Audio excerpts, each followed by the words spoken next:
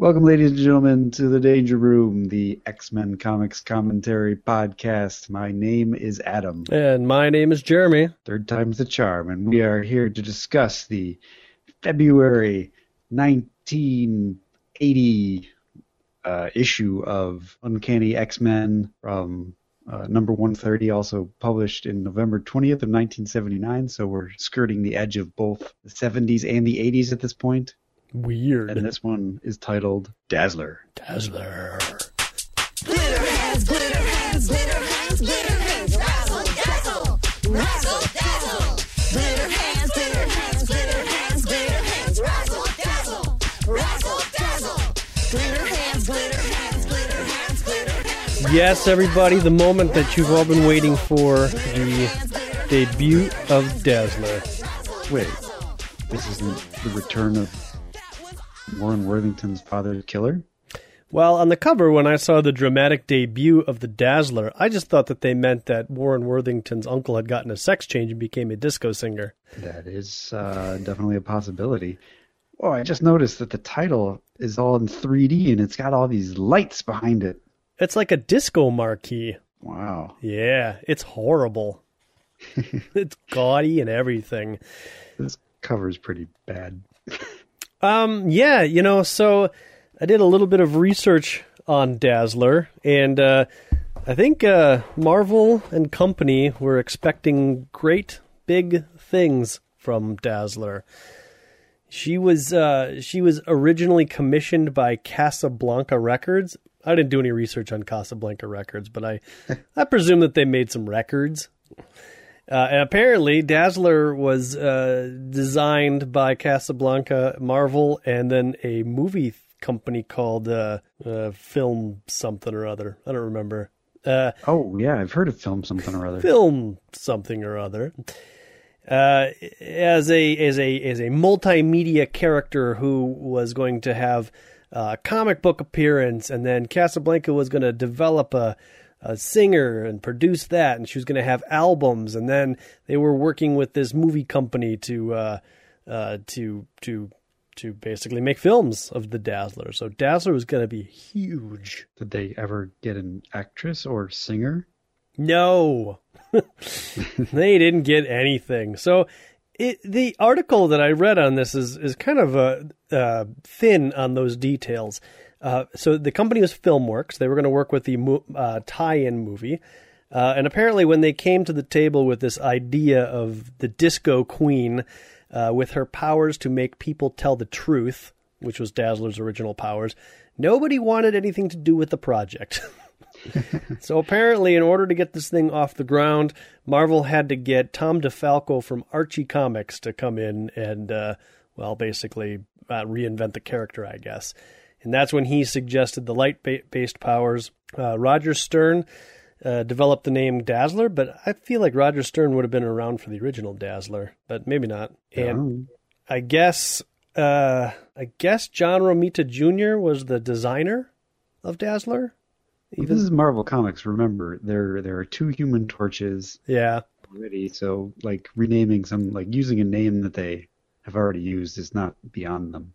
Yeah. So that's kind of the origins of the creation of the character. They wanted her to be all over the place with the X-Men. They wanted her to cross over to Fantastic Four and Spider-Man and all sorts of good stuff. But she does. Oh, does she?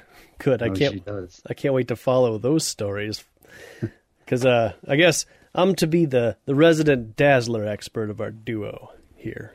Unless you've already done that reading, in which case I don't need to. Oh, I haven't done any of the reading. Perfect.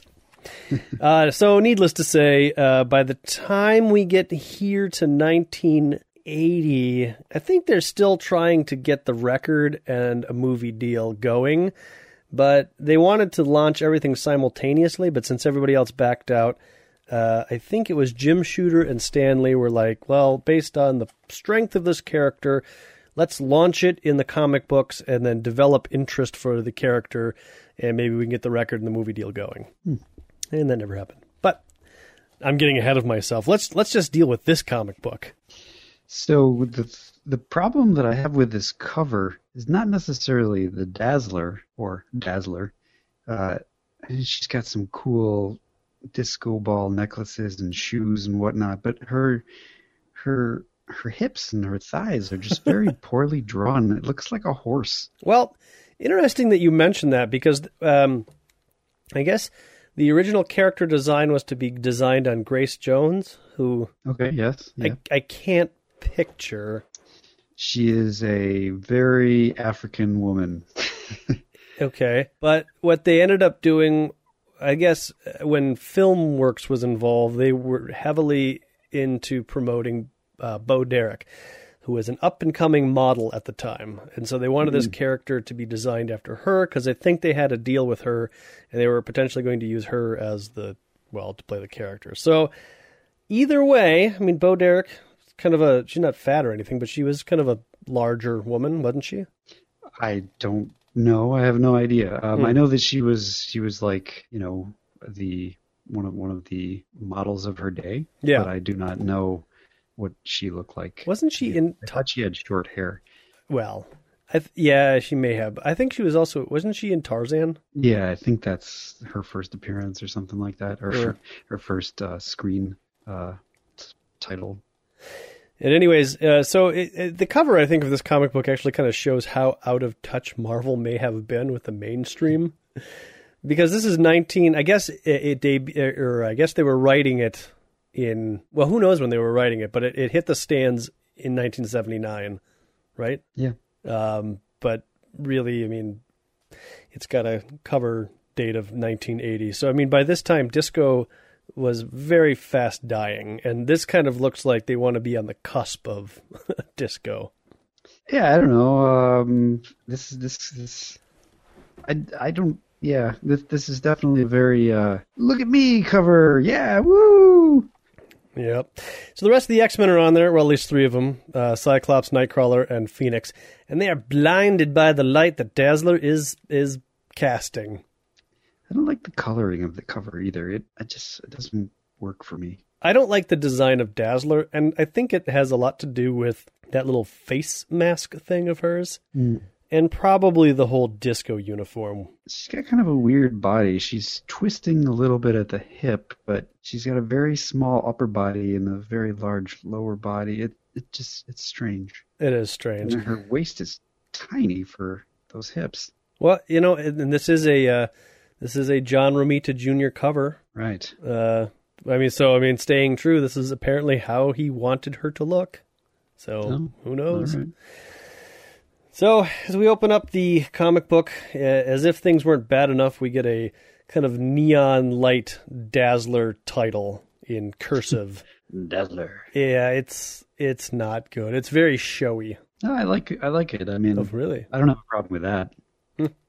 I'm not going to get so nitpicky as to nitpick the font they used. Yeah, I think it's pretty cheesy, but that's just me. This is written by Chris Claremont, penciled and co-plotted by John Byrne, inked by Terry Austin, lettered by Tom Orzechowski, colored by Glynis Wein, edited by Roger Stern, and editor-in-chief was Jim Shooter. It's true. And the X-Men, Cyclops, Jean Grey, and Nightcrawler, who I thought the Professor was taking the team along, like all the new X-Men with him, and it's true that he just said, Scott, you take Jean to New York, and I'll take the rest of the team to Chicago. But it turns out that the Professor actually said, I'll take Wolverine, Storm, and Colossus. And he didn't say anything about Nightcrawler. That is pretty weird. I don't think Nightcrawler was just totally left behind. Yeah, I don't think the Professor said anything about Nightcrawler, did he? No, he didn't. He just said, I'll take the three that are cool. You take Jean. You take Jean, and I don't know, we'll leave the blue one behind. I'm mad at him, as we'll find out in this issue. Yeah. Boy, the Professor really holds a grudge, and we'll find out why, for his very petty reason. The license plate of the car that they have pulled up in is Chaz X1. Mm-hmm. I wonder if the X-Jet is Chaz X2. Probably. So they pull up to kind of looks like a back alley, or I don't know where they are, but they pull up to Delano Street, Lower Manhattan. Now it's filled with junkies and derelicts, and this is apparently where this mystery mutant is. The X-Men are not too pleased about being here. They must be pretty hoity-toity because they do not like being amongst the drudges of society. Well, and look at them. They're all Cyclops and Marvel, or Phoenix rather, are just square-looking tools. And then there's Nightcrawler, who's like, yeah, I don't wear actual street clothes. I just wear this costume. I'm trying to maintain a low profile. He does say, I don't see why the two of you are so nervous. This is my kind of neighborhood. Lots of shadows and lots of things to climb on. And we flip over to a couple of guys who apparently have locked onto these X-Men with some cameras. And they're doing kind of a who's who of the X-Men, showing Cyclops, Phoenix, Nightcrawler, their alter egos, and some of their powers. Not to mention they're telling us, too, what they are. These, of course, are the Hellfire Knights, or goons, or whatever they are. Hellfire minions. There you go. Cyclops is 26143. Phoenix is 26144. And Nightcrawler is 26146. Who is 26145? There's no answer to that question. Banshee. I don't know. You stumped me on that one. Also, how many things do the Hellfire Club have they labeled? It's like they've got 26,000 things that they've labeled. That's right. These are the 26,000 mutants that they've cataloged. These guys have been busy. So Cyclops tells Nightcrawler to stay out of sight. So Nightcrawler climbs up the side of the building. Oh, we should point out that one of the Hellfire minions says that, in describing Nightcrawler's powers, he says, and he becomes nearly invisible in deep shadow. Yeah. So they're kind of altering that. Yeah. I guess. So still there. Yeah, it is still there. Now it's not invisible, it's nearly invisible. So they're walking to the place, I guess, the back alley music joint, the club, as it were. And this fourth panel on this page is just horrible. It's a top-down perspective. You see a lamp. The lamp is very well drawn. The stairs are okay. But Phoenix and Cyclops just look out of place, don't they? Well, the lighting just, throws everything off. There's just a weird perspective thing going on here, and I don't like it. Yeah, it's not perfect, but, I get it. I get what we were going for. So they're climbing the stairs, and apparently they're going to some just raucous, dirty nightclub. Cyclops refers to the mutant that they're looking for as he several times. Yeah. They pass a poster for Dazzler! Wonder what that could be. In yet a different font. That one is actually Warren Worthington's uncle, Dazzler. Oh, okay. You can tell by the font. Our mutant could be male or female, young or old. We haven't a clue to its abilities. All we're sure of is that it's a single person, very powerful. It's somewhere in this club. Tell me, Gene, is this where old discos go to die? Really just working up the point that this is just a skeezy, dirty, nasty place. I have to say, Jeremy, it's a good point, though. Marvel Comics, is this where discos go to die? Apparently. I don't even know what that means. Yeah. So they're squarishly walking through the club, and there's a whole bunch of just nasty guys. I think this one guy, does his shirt say Kilroy? Oh, I don't I can't really tell on the. Did you turn the page already? Yeah. Anarchy. Anarchy. It says. Okay, it's hard to tell. He's got like some half-drawn tie on him. We're getting like punk rockers very influenced by David Bowie and some Sex Pistols here. Yeah, but what are they doing at the disco? Well, all of that stuff was kind of blended together in the 70s. I guess. Like the disco was yet to really develop itself as like this kind of fashionable thing, and it was still kind of punky. At 1979, I think disco was on its way out. I think all of that stuff happened like 74, 75. Well, like you said, Marvel's like a couple years behind. Okay. No, okay, fine, fair enough. So in the Marvel universe, disco doesn't actually die until like 1984. It's very David Bowie-y, though. I mean, David Bowie has like his imprint all over these punks. Yeah. Yeah. Okay. Sure. Fair enough. Automatically, Jean shifts into a telepathic rapport with Scott using the mind link to communicate with him in complete privacy. Yep. He orders her to do a psi scan of the area. This is the first time that she says, scan the crowd with your psi powers. That's easier said than done, Scott. I can't screen out everyone's thoughts. Some of the images I'm receiving are so vile. So this is a trait that all psychic or telepathic people throughout the Marvel Universe will continue to use from here on out, is this ability to screen out various people's thoughts. And I feel like this is the first time that it's being mentioned. Cyclops says that he's going to use his watch. There's a micro cerebro built into it, programmed with all the data the main unit recorded about our mutant. The moment I come anywhere near him, the watch's alarm will start beeping. And it looks like it is already beeping. There's a little light coming off to it. Mm-hmm. So I think maybe he has it. He's setting it for himself first to test it.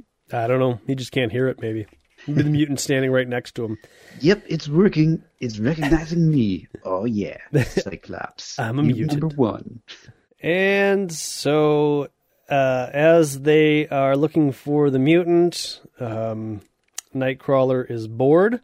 He notices some cars parked around, but he doesn't really pay much attention to them. And one of the cars is a delivery truck, which houses two, are presumably the very same Hellfire minions. And they're talking to a Mr. Shaw on a busy screen, and one of their names is Rhodey. Yes. Probably not War Machine Rhodey. No, R-O-D-I. Yeah, this isn't spelt right. It might even be Rhodey. And so we are then told that only a few blocks down Fifth Avenue from Avengers Mansion stands a building that, like the van, is far less innocent than it looks. This is the introduction to the legendary Hellfire Club.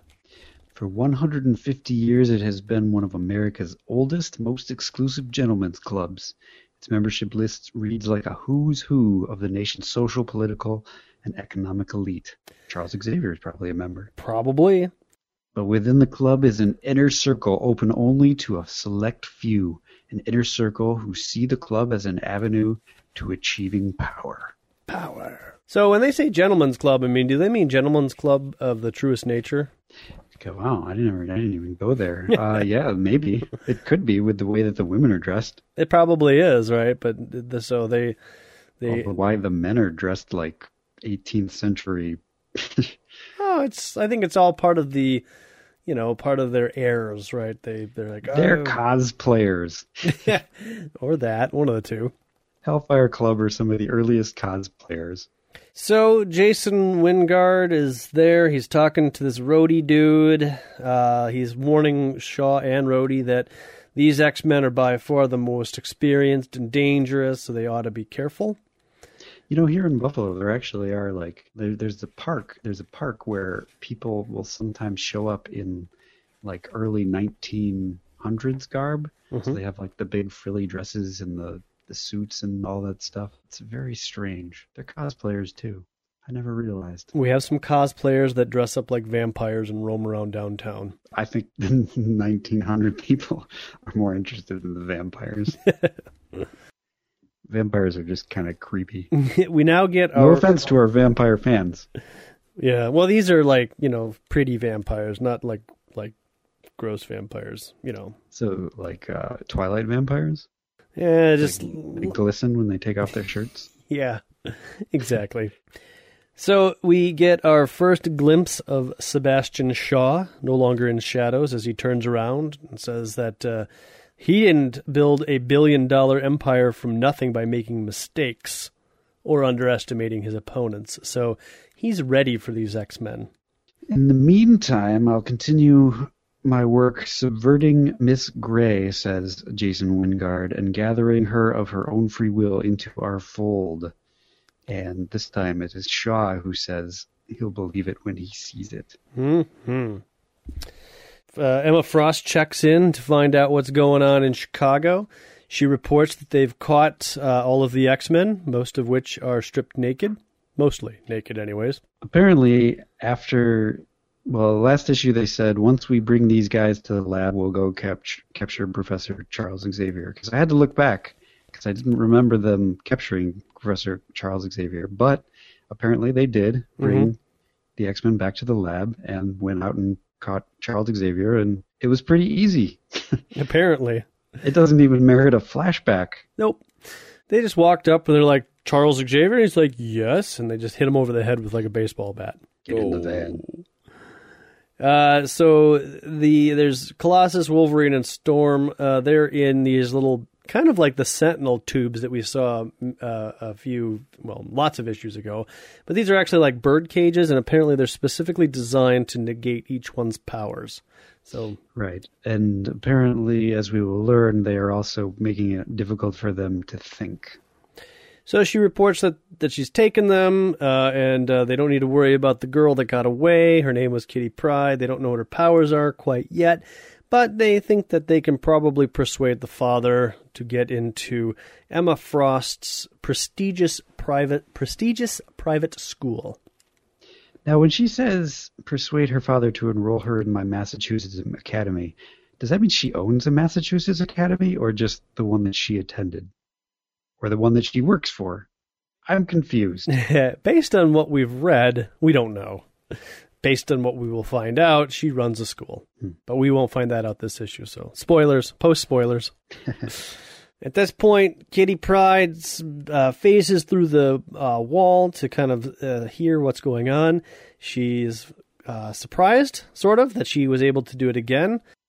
I thought real hard, and I walked right through that wall like it wasn't even there. It gets easier each time I do it, too. Okay, I've snuck my way in here. Now what the heck do I do now? Great. Is that Kitty Pryde's voice? I don't know. It's work in progress. So we get a 4-panel flashback of Emma Frost, the X-Men, meeting, going to the ice cream shop, the fighting, and blah, blah, blah. All the stuff that we covered last episode. Yeah. And so after Kitty recalls all of that, she decides that she needs to help the X-Men, especially Storm, because Storm is her friend, and she can't desert her or the others. Storm is actually, from what appears in the next panel, she's the one that is the farthest away. You're right. So she runs over to talk to Storm. Yep, that's exactly what has happened. Aurora, it's me, Kitty. Kitty Pryde. Meow. Oh. But Aurora is like partially drugged, but she thinks maybe it's the inhibitor field that might be affecting her mind as well as her powers. When we were captured, we were searched to the skin. They took my lockpicks, but they missed this tag, worked into the fabric of my costume. It's a small tag with a phone number on it. Yeah. Just in case I need to give it to someone. Now that is preparation. Well, there might come a time when all of my lockpicks are taken, so I better put the mansion's or whatever phone number. I may The phone number for the car. The car, as we'll find out. I might sew that into my suit just in case it comes up. No. This is the mansion. I don't want that one. Let's see. That's Wolverine's Luke Cage's number. phone number. Let's see. No. Yes, the Rolls-Royce's car phone. Here it is. This is the one that I want. It turns out her costume is actually sewed up, just a bunch of tags sewed together. It's like every phone number in her life. She just has to search around for the right phone number. Well, this won't do. This is my orphanage in Kenya. Kitty, take this. Find the telephone and call the number I'm giving you. Tell whoever answers what happened. Run for it, little one. Get out of here. And run she does. Because as she spotted, Miss Frost, there's someone by the cages. It's a kid. And that's when Miss Frost reaches into Kitty's mind and stops her dead in her tracks.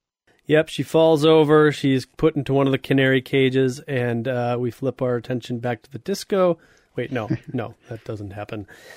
No, Miss Frost does not do that at all. Rather, she doesn't have powers at this moment or something. She doesn't do anything. Maybe she's a little too far away. Yeah. I'm just so tired. You go get her. Kitty runs away from the doors. The Hellfire goons chase her, and as she's getting towards the end of the room, she dives into the ground, phases through it, and the Hellfire goons are like, "Oh man, we're so far away from the doors now." That's why she ran back here. She suckered us away from the doors. Cretins! By the time they reach this level, this below. The girl could be anywhere. Chill the complex. Organize the teams. I want Kitty Pryde found at once. And she is angry. Meow. Yes, she is just livid. So if I was the writer of Kitty Pryde, I mean, she's experimenting with her powers and stuff. I would have one scene, not here because there's too much action and too much danger, but maybe a little earlier on, where while she's experimenting with her phasing power, she inadvertently phases out of her clothes. And it doesn't have to be sexy or anything. It'd just be like, oops, I'm so embarrassed. And then she would be like hesitant to use her powers for that reason. That's what I would have done. Well, you are not the writer. I am not. I don't know if I'll ever even think of that. I don't think that that's ever been done. But, because she seems it's a good thought. It's a good thought. She's too... Her using her power, like it was like a couple of weird things happened in the beginning, but then all of a sudden she's like, oh, I'll just phase through things. And, there's no like reality here. Maybe it's something to do with the clothes' proximity to her body. She has like a field around her maybe or something. I don't know. Yeah, could be.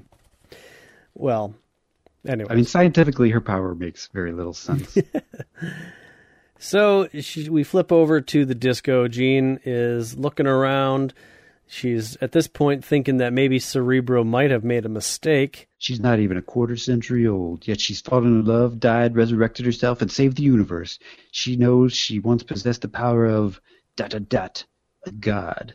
So this puts her at about 24 years old. So that's good. That's interesting to know. Yeah. When suddenly, from out of the crowd, Jason Wingard drops in. Wasn't he just over at the Hellfire Club? I guess maybe it's really close by. Yeah, sure. Okay. Do you remember me? I'm Jason Wingard. We met in Starnaway. Oh, yes, And suddenly reality changes around Jean. The 20th century gives way to the 18th, a lower Manhattan disco, to a burned-out church in a woodland glade that will one day become part of Fifth Avenue. Unlike the previous time slips, Jean doesn't even try to fight her way out of this past. This time, she accepts what's happening. And she's led to an altar where Sebastian Shaw is dressed up as an 18th century minister reading from a Bible, and he is getting ready to marry these two. Not only that, but he does. Yes. Wilt thou, Lady Jean, have this man? Oh, yes, yes! He does. She doesn't even stop. Like, she wants it. And so she becomes Mrs. Wingard, and as Jason lifts off the veil, he says, "You're mine now, milady, bound to me till the end of time. My lord, I wouldn't have it any other way." And that's when he whips off her, I guess, cloak. Yeah. To reveal her wearing another cloak. Yeah, one layers cloak. upon layers of cloaks. She's got a bustier, I guess is what that is. She's got her black underwear. She's got some leather big boots. She's holding a whip. She's got a red corsage. She is the Black Queen. Where was she keeping that whip? I have no idea. And what is she going to do with it? Well, so yeah, we get our first appearance of the Black Queen. She's got a smirk on her face. She's like, "Oh yeah, I'm the Black Queen. Oh yeah, I'm evil." And she embraces Jason Wingard, and they have a emotional kiss. Shaw is smiling in the background. But of course, this scene gives away back to the disco, where Shaw is replaced by Cyclops, who's like, "What?" What the? Jean is like, "What? Who am I kissing? What's going on?" Yes, Jean says, ! Cyclops says, ! So it all makes sense. Jean turns from Jason, and Jason's just sitting there with kind of he's just got a smirk on his face. And oh yeah, I got a smooch. Oh yeah, I got a little something. And she says, "Scott, let me explain." But she thinks to herself, well, I don't know what to explain. Did an ancestor of mine marry an ancestor of Wingard's? Who was that woman? Who in those clothes? What kind of woman was she? Scott? And Scott's like, nah, I've never really seen her like that, but, it's the announcer. Like any normal man who just saw his girlfriend or love of his life making out with somebody else at the disco would be like, what the? Like that would be the end of it. There would be no focusing on anything else whatsoever other than getting to the bottom of what he just witnessed. Scott's very good at blocking things out. Just push it down to your feet. Just like Mom said, push it down to your feet. No problems. Focus on the mission at hand. And the gold pantalooned announcer. Yes, she says, ladies and gentlemen, here's the honey you all been waiting for, Dazzler! Dazzler! Out she comes. She's got arms outspread. She's holding the microphone, which is wrapped around her leg. The house band starts a pounding rhythmic intro, and she's there. Vision in skin-tight silver, silhouetted in an awesome light show that shifts in color. Scott thinks to himself, wow, I know zilch about disco, but this lady is good. And that's when his watch starts going off, and he thinks to himself, the alarm's buzzing. The micro-cerebro scanner has finally found our neo-mutant. And it's Dazzler. It's a lady. Oh my God, and here I've been calling her a him. Meanwhile, outside, the phone begins to ring in the X car, Chaz X1. Chaz X1, yep. We weren't expecting any calls. I wonder who it could be, says Nightcrawler, who's been waiting outside this whole time. Boy, he was mad when I told him I was no longer using my image inducer. God or fate or dumb luck made me what I am, and I won't hide anymore, not even for the X-Men. Which explains why the professor refused to mention him last issue. Yeah. Cyclops, please tell Nightcrawler that I'm not talking to him until he uses his image inducer. I'm right here, Professor. Cyclops, please tell Nightcrawler that I will not acknowledge him until he wears his image inducer. It's Kitty, of course, and she's found a phone, I guess, in the machine parts room. I'm Kitty Pryde. Aurora told me to call this number. She and her friends and Professor Xavier have been captured. Right, slow down, girl. I need the details. Who captured the X-Men and where are they being held? I wouldn't worry about that, freak, considering you'll be joining your mutant buddies before too long in one of those Hellfire, what did we call them last issue? Knights, maybe? Called something? The Knights, yes, Hellfire Knights. And their big armor suits rips the door off of the limo. Racked. Nightcrawler bamps upside down. Onto a fire escape. He wants to go warn the others, but the knight says, teleporting won't save you this time, Nightcrawler. We know all your powers, and we're equipped to deal with them. And he uses a sonic beam, which Nightcrawler notes is just like the one Cyclops used during a test sequence in the Danger Room. In issue number 125. So I'm almost wondering if that's just kind of put there so that we, the reader, understand that the tests that Cyclops put the X-Men through were valid and that the professor's out of touch. I think that the point is that the tests that the Cyclops has been putting them through have been watched. Oh. Wait a minute. Why would they attack him with a test that he's already gone through? Yeah, that's kind of dumb. Because you'd be like, well, he's probably already practiced a defense for this attack, so we should not do this one. We should do anything but this attack. Well, they probably have been watching enough that they realize that he hasn't figured out a defense against this one yet.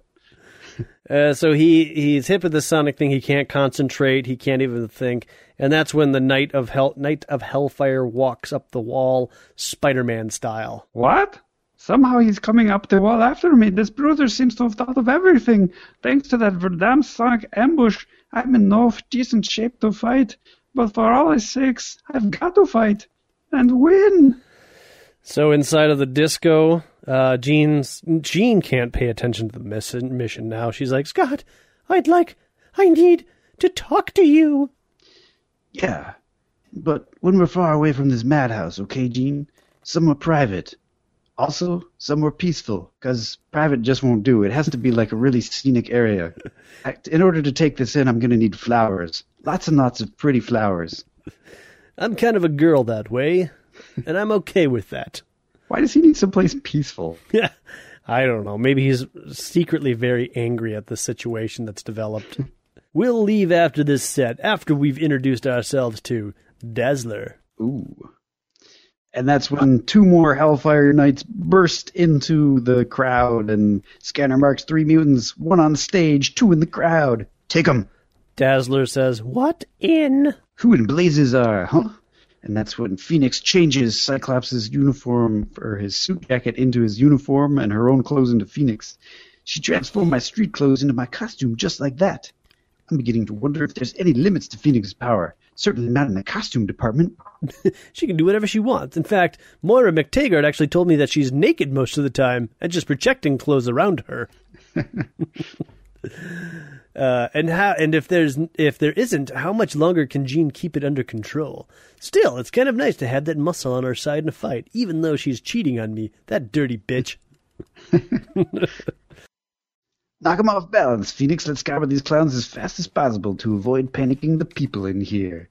But the clowns are ready. A ball of energy envelops Phoenix, and she crumples, and they throw a, what is this? It's like Ruby Quartz silly putty over his head. Yeah, this is kind of a cool idea. Yeah. 'Cause we already know that he can't blast through Ruby Quartz, so it's kind of smart that Yeah. they can do that.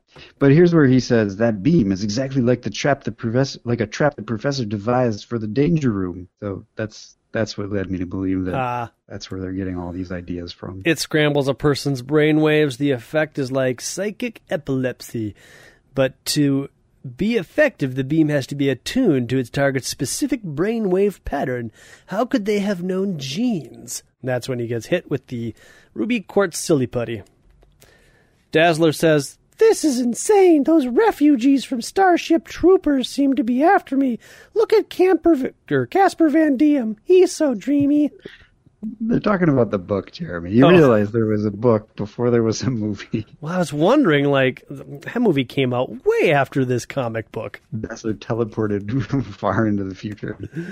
I don't know. How do you even remember that Casper Van Diem, who is like nobody now, was in that movie, which was horrible? I have no idea. But anyways, she should hot-foot it out of here, but at this moment she is too darn mad.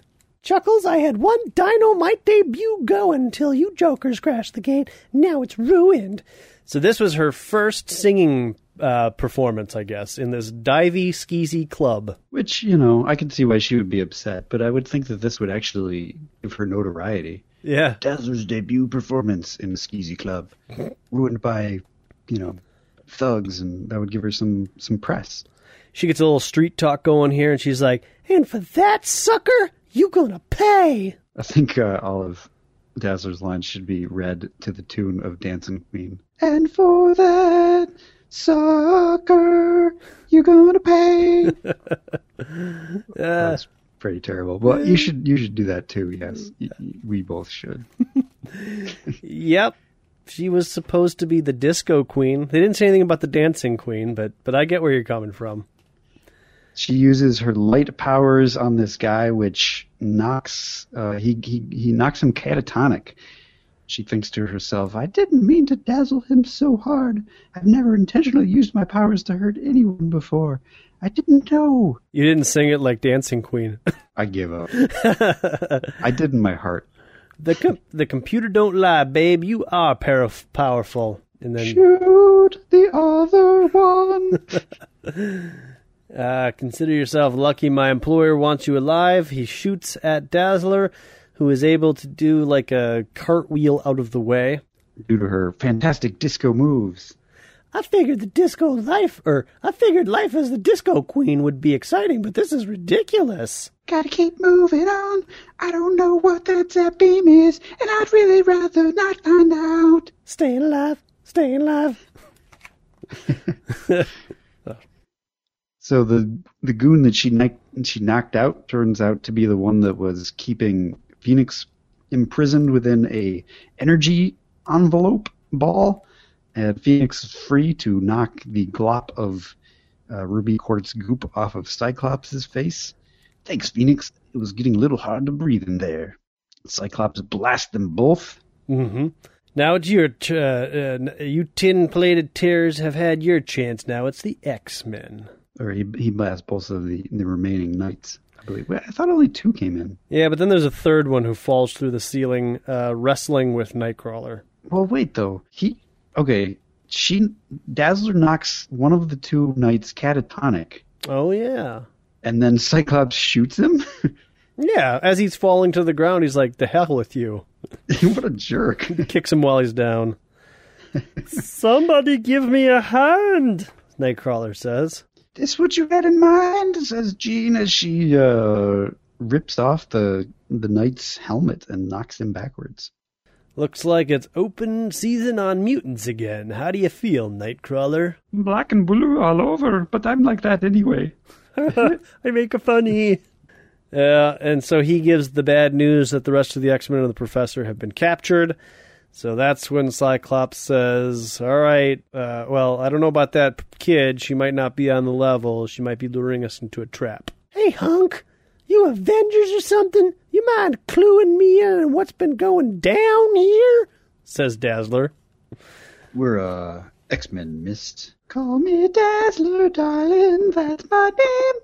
That's what I do. I dazzle people. "Have you ever wondered where your light powers come from?" No. "You're a mutant, Dazzler, and people are going to want to kill you. You'd better come with us. Are you serious? For your own safety." And she does. She goes along with him. She accepts that line. And why not? So they get into the Rolls Royce, which is still missing a car door, so it's good that they haven't forgotten that. And the disco explodes. The disco, does it explode? I mean, pieces of it are falling all over the place. A series of explosions shattered the floor of the building. So I think it's just the knights that are exploding. Could be. I was planning to have Jean telepathically interrogate one of those goons. I guess their masters wanted to make sure I couldn't. Nice people. Yeah. As we learned last issue, failure for a Hellfire Knights is pretty much just exploding. Explosionary. Goodbye, Rhodey.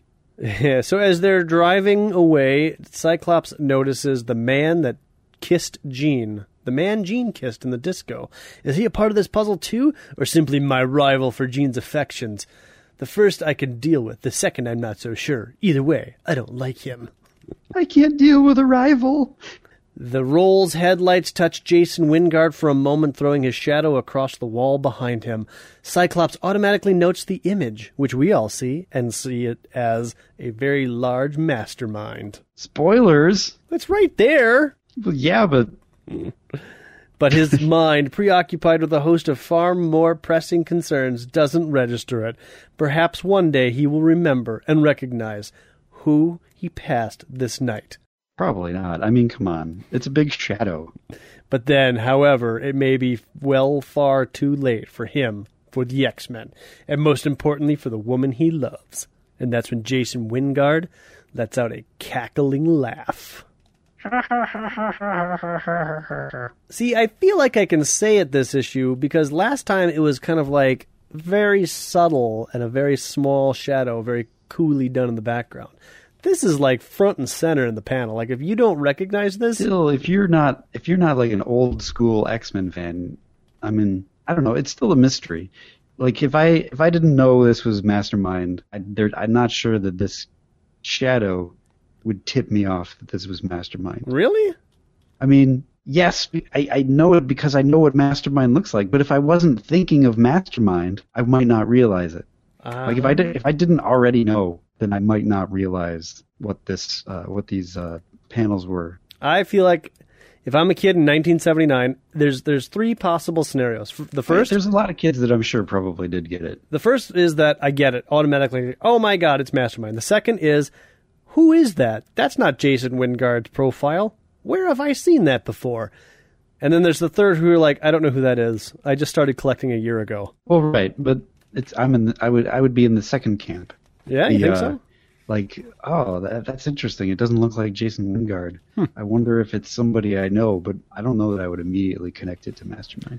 No, maybe not, but wouldn't you... I guess you're right, because this particular profile, I feel, definitely comes from, like, one of the first 10 issues of X-Men. Yeah, and it's the exact same position he's in the other when they do this before, when John Byrne makes the same drawing. It's Right. him lighting up a cigarette again. But I feel like this, it wasn't a profile, like it was an actual image that Jack Kirby drew, Yeah. 20 years ago of him Probably. talking to like Scarlet Witch and whatever, setting the toad off. Yeah, we should find that. But will we? Who knows? Who knows? Because, like, I don't know. As a comic book reader, I think it's subtle enough that I wouldn't be like, I must go back and scour my issues for people's outlines that look like this. I don't know. I think if that had any sort of connection to me, and I'm kind of that way, I would have definitely gone through my comics. And you're to try to probably find not alone. I'm sure maybe even the majority would have. But that presumes that I have any of those issues that would have clued me in on what that design was. But anyways, Well, I wonder when they're actually going to reveal I don't know. who it is. Well, there you go. That's the end of X-Men number, what was that, 130? Next issue, Run for Your Life! Yep. So I don't think we got any mail this week, did we? We did not. So we'll just skip right past that part. If you'd like to get in contact with us, you can go to www.xmenpodcast.com and you can see all of the episodes there. You can leave us a comment, download the issues. From there, you can click on links over to iTunes. In iTunes, you can search for Danger Room. You could subscribe to us there. You could leave us some feedback, a 5-star review, download whatever episode you're missing, or you can go out to Twitter and follow us at Danger Room Go, or you can go to facebook.com/Danger Room Podcast. And finally, you could email us at redcat, dangerroom@redcatproductions.com. Or last but not least, you could call us at 501-GET-X-Men.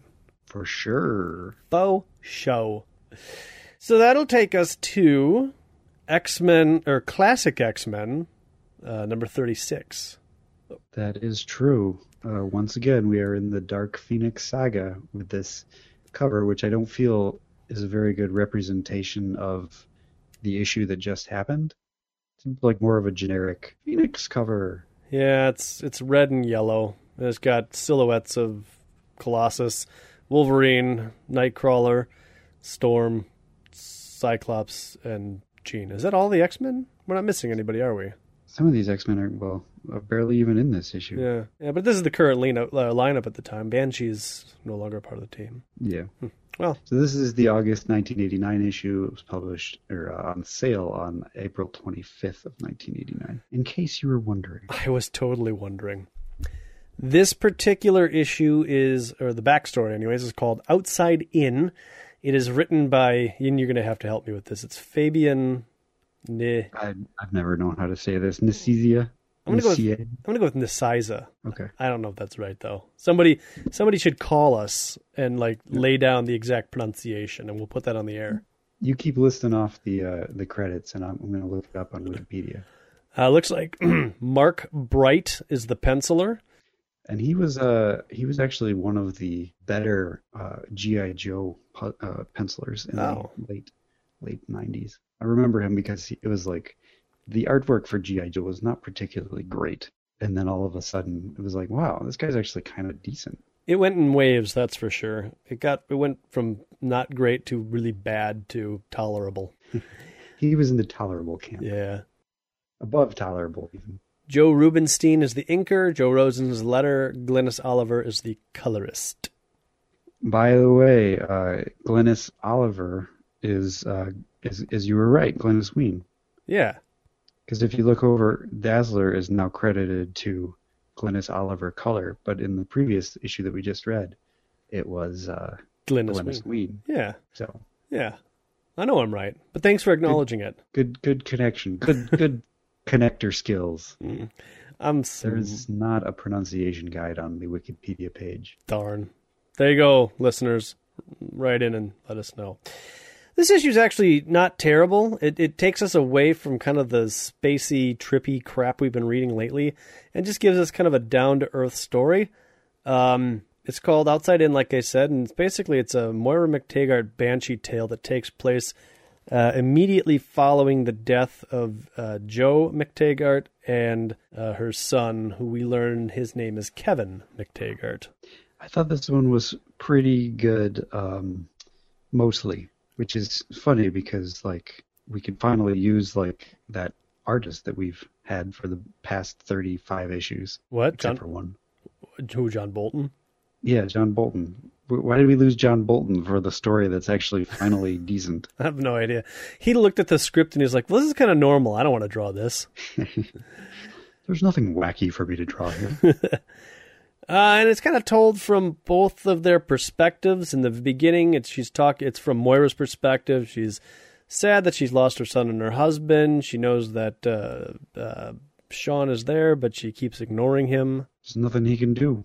He doesn't understand the depths of her pain. Nope. She's just angry and she's taking it out. She's lashing out at Banshee. So they flip over to Muir Island, and Banshee starts telling it from his perspective that he's never really had a home, but this is where it is. And he's trying to comfort her, talk to her, be there for her, be a good guy. So he brings her some tea, and she's like, She snaps at him. I want to be alone and mourn. That's why I sent Alex and Lorna and Jamie to the main line for supplies I don't need. And Banshee gets upset and leaves, and Moira thinks to herself, apologize, you witch, say something. And she doesn't apologize or say anything, and instead she looks at the paper called Cloning, the Possibilities and the Ramifications. Yeah.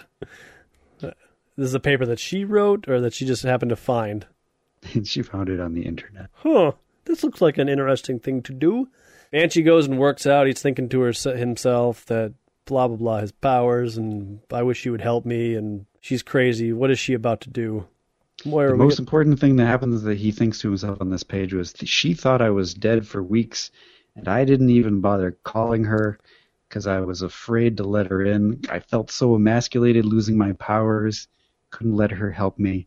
That's decent. Yeah, no, that's all good. Yeah, I mean, that's like, that's a good reason why Banshee didn't call her for that whole time. It just took him 10 years to come up with that. Yeah. Can't let her make the same mistake I did then. We'll handle this situation together or we'll let it tear us apart. So he goes to find Moira to have this conversation, but he finds that she is no longer drinking her tea on the couch. Nope, she's in the lab, and she's looking at her son and thinking to herself, it doesn't have to be like this the second time around. It is revealed that the conceiving of... did we know his name was Kevin? We didn't, but we saw that on the gravestone earlier in this particular issue. But I'm pretty sure Kevin was not mentioned in canon.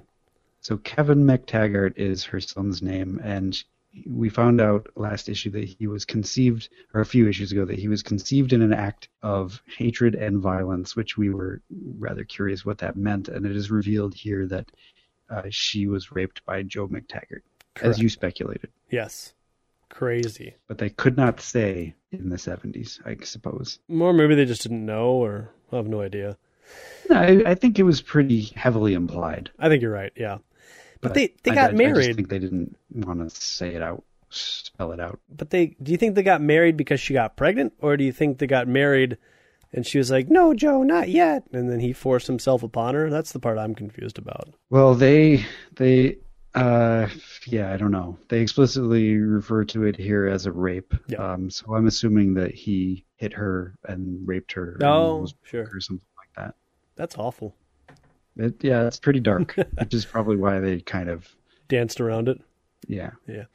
So Sean goes to the laboratory and he types in the passcode. It's interesting. The passcode is on a numeric keypad, but it says SUCRETS. Well, I think that's his password, but he has it memorized by like the telephone numbers. I just think not sure why that's his password. Do you think it's Sucrets because that's a lozenge and he's taking a lot of lozenges for his throats? That's kind of clever. Yeah, I just thought of that as I read it. I was like, Sucrets. I liked Sucrets when I was growing up. I wonder why Sucrets is being used here. Anyways, well, if that's true, you go, Fabian. You're gonna go far in this comic biz. Just stay away from Rob Liefeld. So his password's been changed, and she's like, I guess he doesn't quite know what's going on at this point. Moira, don't be playing these games with me, Moira. Have it your way, woman. And he walks away, and she says, I intend to. So he goes into her room and starts flipping through her photo album, sees a picture of her and Joe, and they look pretty happy. Yeah, I'm sure they were happy at some point. Yeah. Just by the time of the supposed hatred and violence, I guess they were just hating and Yeah. not happy with each other. She did say in a couple of issues ago that he was the most beautiful man she'd ever met. So definitely there was some sort of attraction or whatever in the beginning.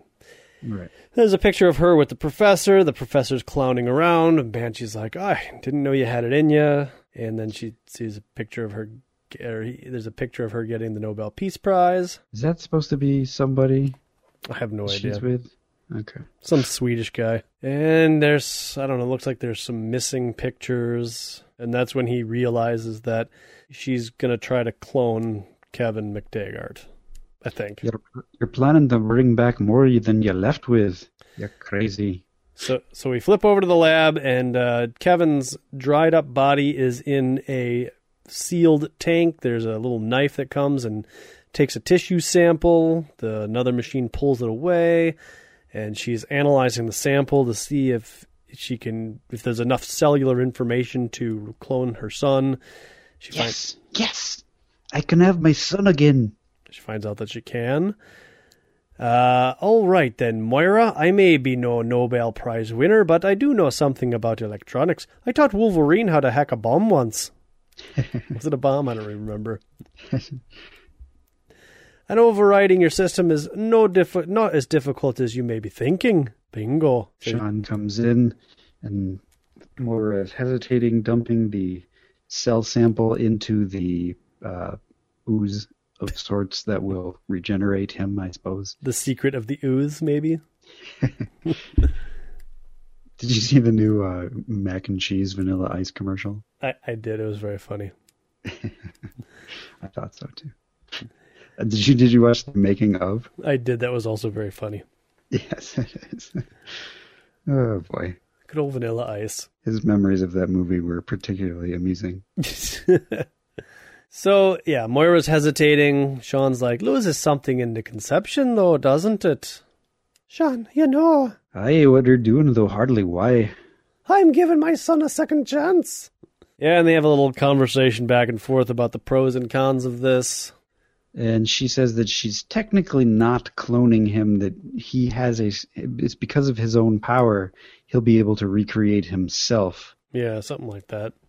And maybe this time he'll be able to be innocent. Think about it, Sean. An innocent babe born without the violent taint of his evil father's rape. So there it is, right there on Front Street. No bones about it. That's what happened. She's attributing that whole act as the reason why he went evil in the first place, which I still kind of find a little weird. But well, I mean, she's kind of acknowledged in that it's partially because of the way that she raised him. Yeah, I suppose, yeah. The years he spent isolated, prodded, and poked, blah, blah, blah. Well, that's because he was separated. Yeah, I don't know. Make up for everything I did wrong. And then she passes out, dropping the sample falls to the ground and crashes. They hug. Oh, Moira, love, you didn't do anything wrong. You worked so hard to give your son a normal life and you couldn't. But you should help me, because I've got powers. I've got problems with my powers. Yeah, I could use some help. And she's like, oh, maybe the doctor can look at it. So they're going to go upstairs and play doctor. Yeah. So they're walking out there, like, talking about building their future together and how they're going to take care of each other. And that's when Moira turns around. She presses a button to release the air chamber of Kevin's body, which pretty much, I don't know, emaciates the body. Is that the right word? Yes. Yes. That would appear to be what it does. Yeah. So essentially what we're saying is that the body is no longer going to be a viable clone candidate. Right. And so there you go. You were saying the glorious times begin tomorrow? That I did. Well, let's say they begin tonight. I'm not sure if that's a sex thing, but I hope not, because she just, watched her son kind of drivel away into nothingness. Well, that might have been kind of a catharticism, like, oh, okay, well, out with the old, in with the new. I don't know. You. So there you go. That was a decent classic X-Men story. Yeah, not bad. I don't know that it needed to be told, but I mean, given the stuff that we've been shoveled of late, this was definitely a welcome change. As far as these stories go, it didn't confuse anything. It didn't make anything worse. Exactly. It just kind of reemphasized, I guess, some of what we already know, and I guess actually lent some emotional credibility to the situation that happened a couple of issues ago in canon. So, yeah, appreciative. All right. So, Adam, did you do any additional reading, or? I did. As promised, I read Avengers 185 to 187, which finally reveal more about Quicksilver and Scarlet Witch. Yeah? John Byrne is on pencil for these issues, and we begin with 185, which leaves off where we left off with 184 with the Avengers and the Pier. Beast is late for a date with Melissa, Joni, and Pam, all at the same time, I guess. Wow. And Jasper's, what is that his name? Jarvis? Jarvis says, I must say, Master Beast seems to have overcome his former melancholia quite thoroughly, but I know what they mean by melancholia. What do they mean? He used to be gay, now he's not. Oh, I forgot about that. That's what I figure. Or he's compensating. Yeah, something like that. I'm not Captain America. Look, I got 3 dates. I'm all man. That's why they can't just come out and say it. It seems to have overcome his former melancholia. Anyway, that's what's going on with Beast. And Scarlet Witch and Quicksilver are now in East Transia with Django Maximov, as you'll recall. Yep. And everybody there kind of remembers, they know them because Bob and Madeline Frank used to live there. That was Whizzer and Miss America, old-timey superheroes, who are supposedly the parents of Quicksilver and Scarlet Witch. The East Transia is also the home of Wundagore Mountain. Have you ever heard of Wundagore Mountain? Yes, but I don't know in what context. Wundagore Mountain is the home of the High Evolutionary. Okay, yep. That's where he hangs out and does stuff like apparently turn animals into people. Okay. Because Pietro is having a couple of sets of memories. One, he does kind of remember the story that Django was telling about being raised by him raising them as gypsies. He does kind of remember that. But he also knows that Wanda remembers this bizarre story about Bob and Madeline hiking to Wundagore Mountain to save. Madeline is pregnant, and a human cow gives birth, or I guess births Madeline's 2 children, Wanda and Pietro, and then dies. Really? That's what Wanda remembers. Oh, okay. That's messed up. Pietro is not sure what is true and what isn't true. How could Wanda remember that after all? Because she was an infant. Sure. Meanwhile, Wanda is sleeping in the other room, topless, of course, because that's what you do when you're a Marvel character. Mm-hmm. And her room is invaded by Mordred, the magician, who takes her up Wundagore Mountain, where she will supposedly find some things out about her past. Is she still topless? No, he actually, as a magician, he is able to put her costume on her. Nice. Using a wave of his hand and a mighty paff. But it turns out he's a bad guy, and he is using her for some sort of sacrifice or something. We don't find out until next issue. Pietro wakes up the next morning and goes racing up the mountain looking for her, but hits a force field which causes him to fall back down the mountain. And when he wakes up, he is being given tea by the cow woman from his memories. Next issue, we find out that Bova is the cow woman. Her name is Bova, Bovine. Sure, yeah. And she tells the backstory of... I was to care for the children of the High Evolutionary's new men, which I guess are the animal men, for he had more pressing matters to attend to. matters that kept him occupied in the tall towers of Wundagore the night when a visitor arrived asking sanctuary. Her name was Magda, a woman heavy with child and sorrow. She told of a husband who had gained strange abilities, powers that had sent him raving with desire to rule the world. Fearful that his madness would corrupt the child he wasn't even aware she carried, she had fled. And having heard of Wundagore, she sought asylum here and was granted it. I cared for her myself over the next few weeks. We became very close, so that when the time came to midwife for her, it was more privilege than duty. I helped to deliver twin infants that night, Pietro and your sister, Wanda. Oh. Magda was pleased with her offspring, and yet it seemed a pleasure tinged with resolve. Thus it came to a little shock when days later I found her gone, leaving only a note expressing fear that if she remained alive, her unnamed husband might force knowledge of their children from her. If she remained alive, so she went and killed herself or something? She just disappears. So we don't. Yeah, I guess she must have killed herself. I didn't even notice that. Yeah, they don't show it or anything. Sure. They show the cow looking out a window at footprints, holding a note. So she must have gone out into the storm, in the snow by herself, and maybe just stayed out there. I don't know. Does Magda ever come back? I don't know the answer to that, to be honest. I took the children to the Lord High Evolutionary. He was weary, as if it was from some great conflict, which I wonder what they're referring to, but agreed to help. He thus summoned a visiting couple from the village below, Robert and Madeline Frank, who were themselves expecting a child.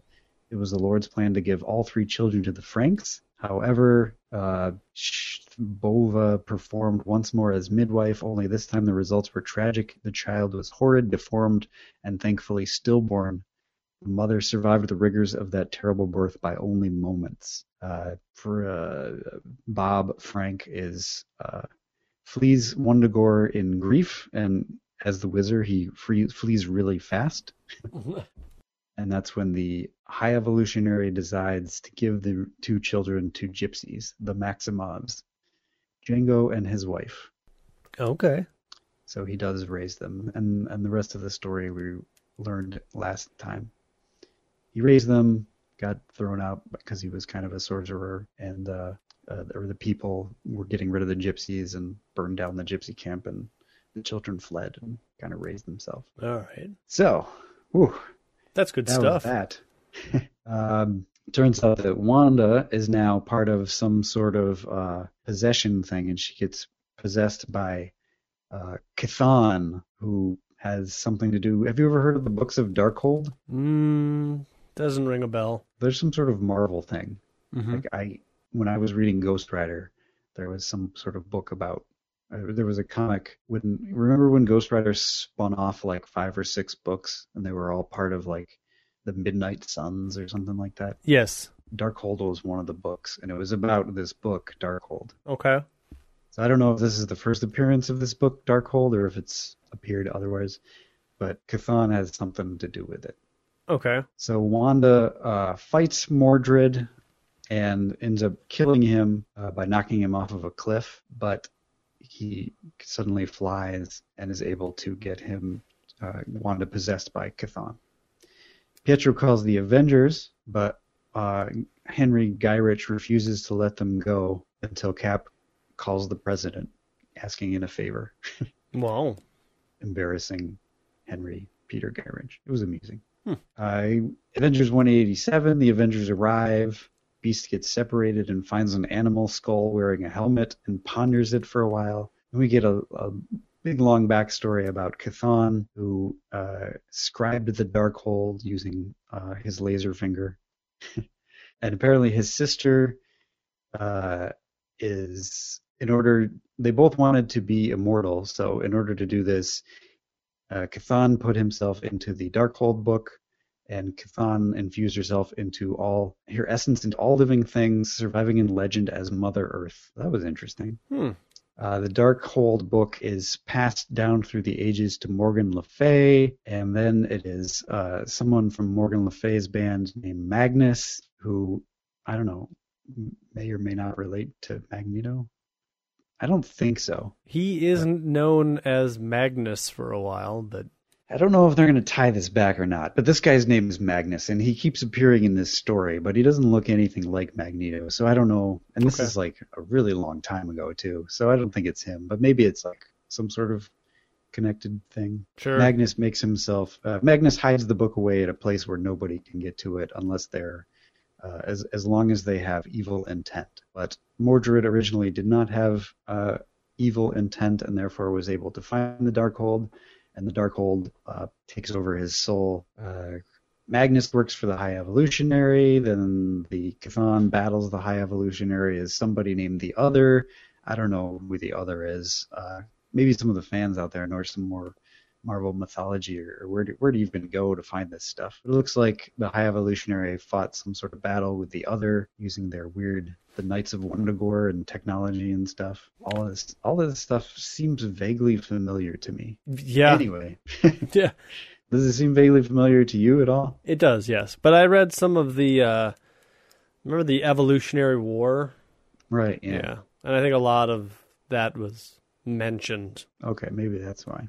Well, shortly after this battle between the High Evolutionary and Chthon, Wanda is born, and he keeps referring to him as a science-spawned power. So her mutant power, I guess, is science-spawned. Or maybe it has something to do with the High Evolutionary. I don't know. But he is the one who infuses magic into her powers, hoping that one day her magic potential will take over her science potential, which eventually it does. Mm-hmm. And that's now Chthon is able to draw her back to Wundagore and take over her. This is when Beast shows up as a Knight of Wundagore. He realizes that the animal costume that he had discovered was in fact a costume, and he finds the rest of the costume and some sort of flying device and comes flying in, spears the Darkhold, and that's when the Avengers are able to attack everybody, Mordred and Chthon, and they battle for a while. Django's there for some reason, and he reaches into his pockets and realizes that the doll that he created to trap Wanda's soul in before, who he keeps referring to her as Anna, it has somehow the essence of Wanda has gone back into that doll. So Wanda is now the doll, and Chthon has Wanda's actual body. Somehow Pietro figures that he can... I don't know. He holds the... this is where the book loses me. He holds the doll up to Chthon, hoping that that will automatically have the Wanda come back into her own body and Chthon go into the body of the doll, which doesn't happen. But then all the Avengers gather around Pietro and they all put an arm on him, and they all use a battle of wills, and they're able to bring Wanda's body back into her own body and the body of Chthon into the doll, which then Pietro runs up the mountain and flings into the mountain, and Wanda then blows up the top of the mountain, which crushes Chthon, and that's the end of the story. Wow. Mordred becomes brain dead, mindless as an infant, and so Bova decides to take care of him, and the Avengers go home. Let's go home. Seems like quite a story. It was very convoluted. It was good up until that third part in which it got all silly or difficult, confusing. Yeah.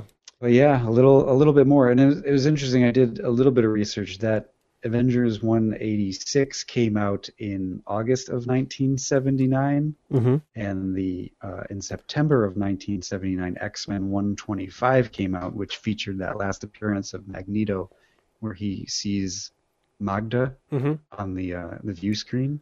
Oh. So I think they kind of synced those up together. Okay. So if you were reading both Avengers and X-Men, you would be like, oh, whoa, that's Magda too. There's two Magda Magdas. actually does kind of look like the Scarlet Witch. Okay. Interesting.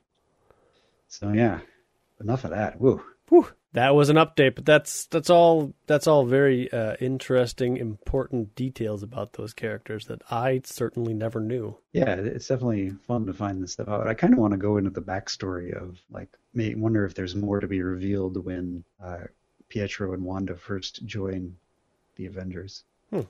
No I might idea. go back and read some of those, but probably not. Most likely I'll just talk about it. All right. Anything else? No, that's it. All right then, folks. Until next week, the Danger Room is closed. Yo disco, yo disco, yo disco.